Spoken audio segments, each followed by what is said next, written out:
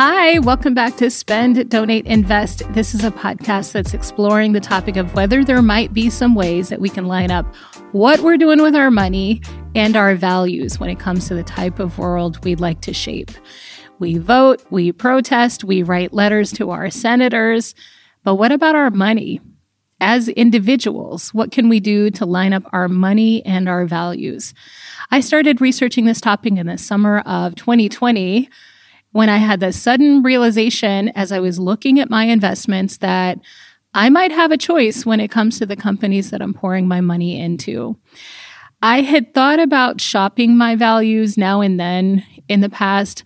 I had vaguely heard about community-focused banks, but it didn't bubble to the surface of my consciousness in a real concrete way until that summer.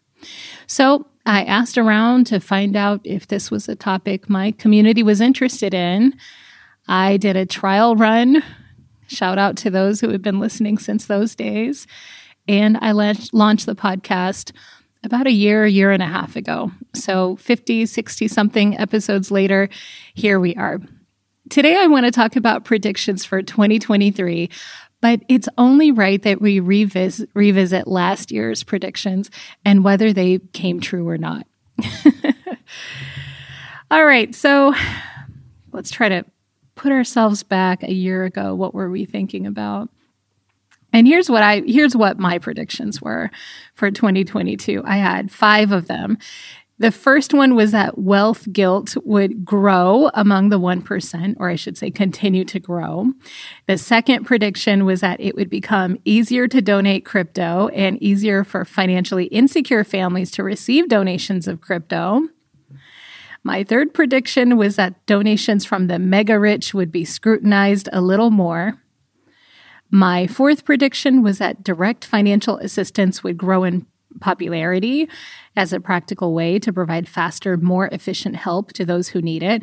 So that's in contrast to donating to organizations or middlemen. So my prediction was that we would just directly give to the people who need it, or that would become more popular anyway. And then my fifth prediction was that employees would push their employers to offer socially responsible 401k plans. So let's see how each of these went. First one, wealth guilt. Did it grow? I'm not sure. I don't know exactly how to measure that one. I did hear, this is maybe related, at least in my mind, it's related. I don't know about wealth guilt, but I did hear about some fear from the super wealthy about class warfare. If I can find it, I will link a piece about a guy who was hired as a consultant to help super rich people design their bunkers and their survival strategies in case rich people came under attack. Wild. But it just makes me think that fear and guilt, they tend to run in the same streams. So I wonder, I'm going to continue to watch this one on wealth guilt. Second prediction was that it would become easier to donate crypto and easier to accept donations of crypto for the underbanked community.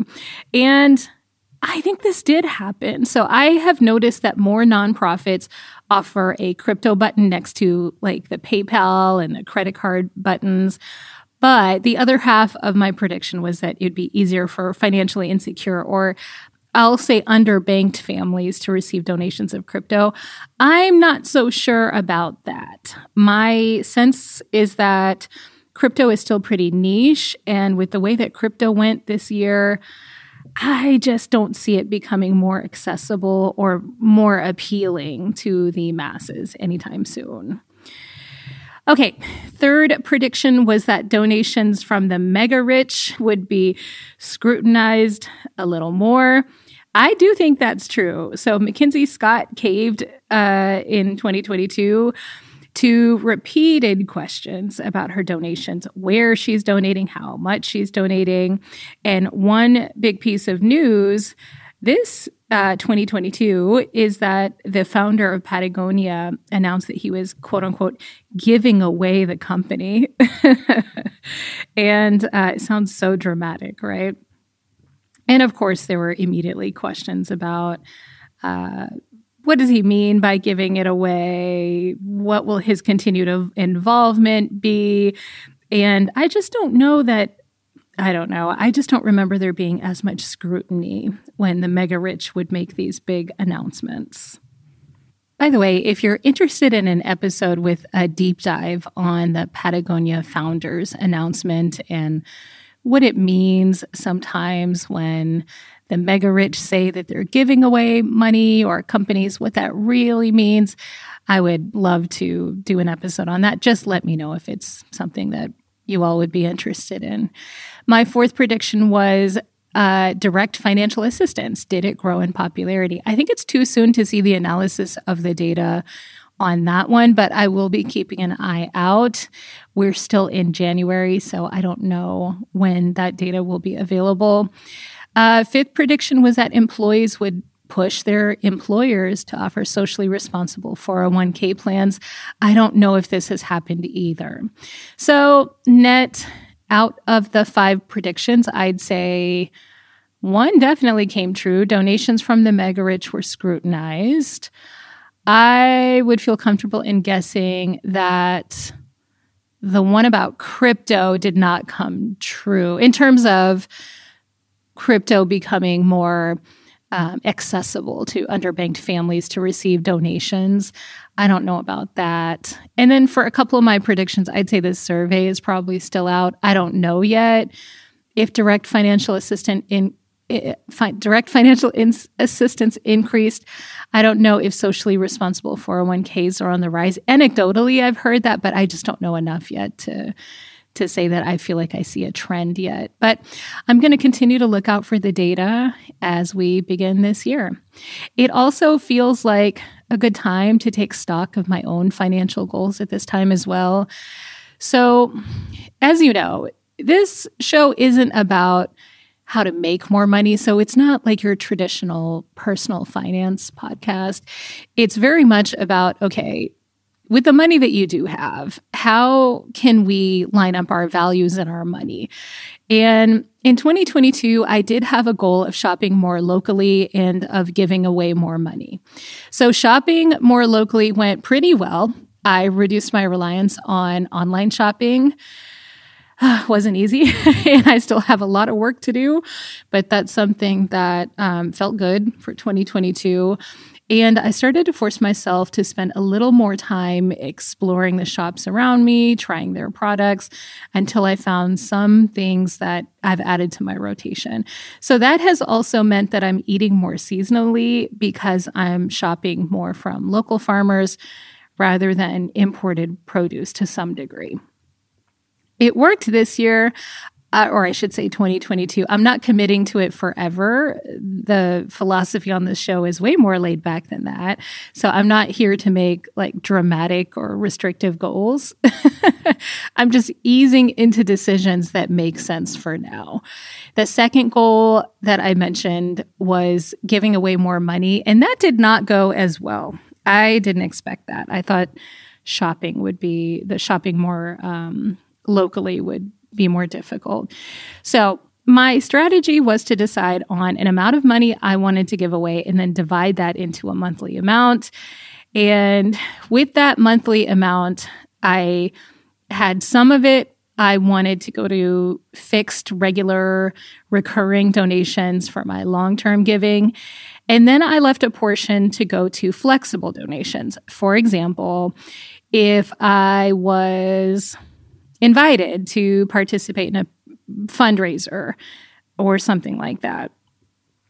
I really like this hybrid model for me because it allowed me to build towards a long-term goal and to support places that I feel invested in for the long haul. But it still allowed me to preserve some flexibilities for the things that pop up.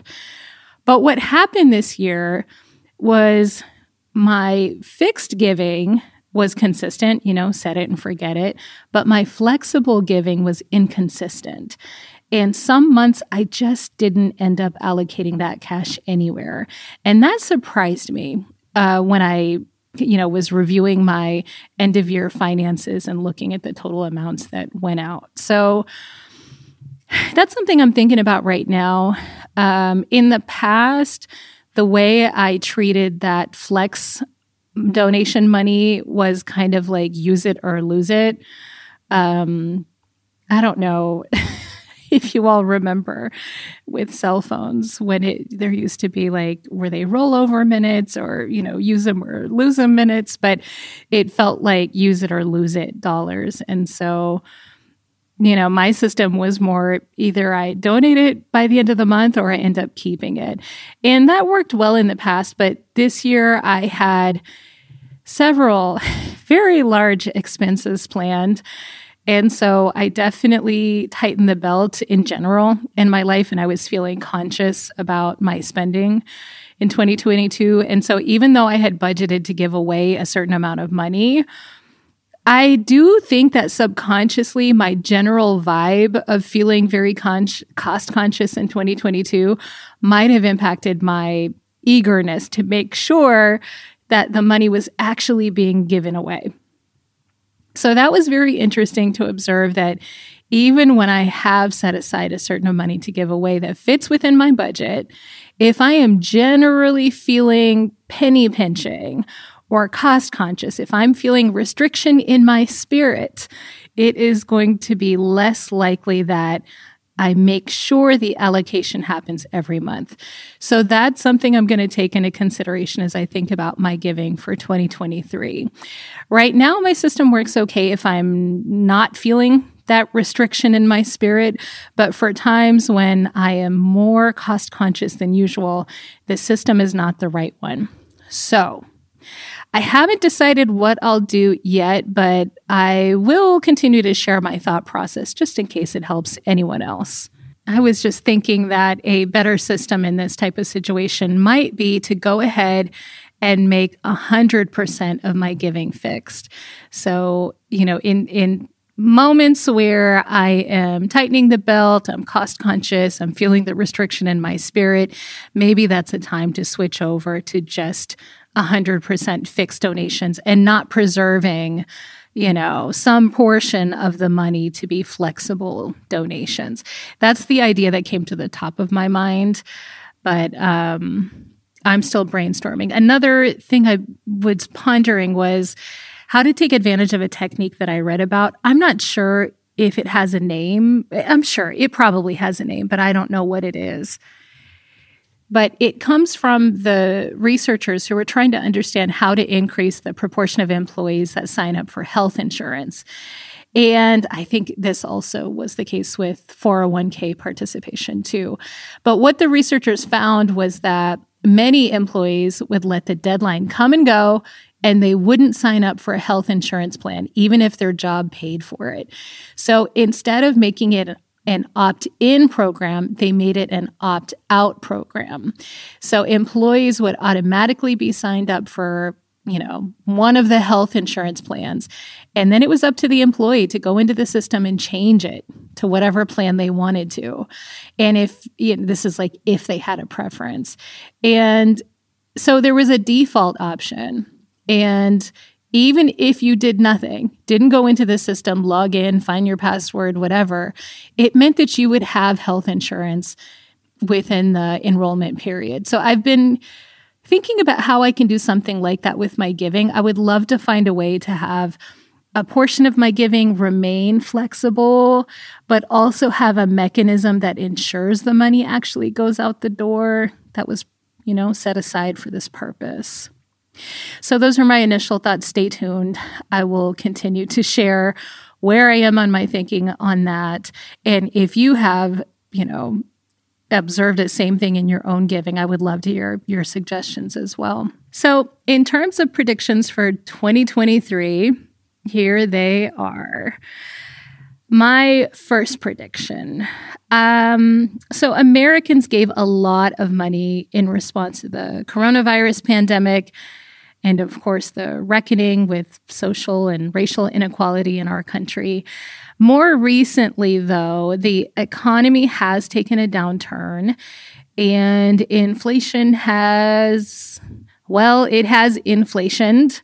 So my prediction for 2023 is that I think Americans will donate less this year. including among Americans who aren't even materially affected by the economic downturn.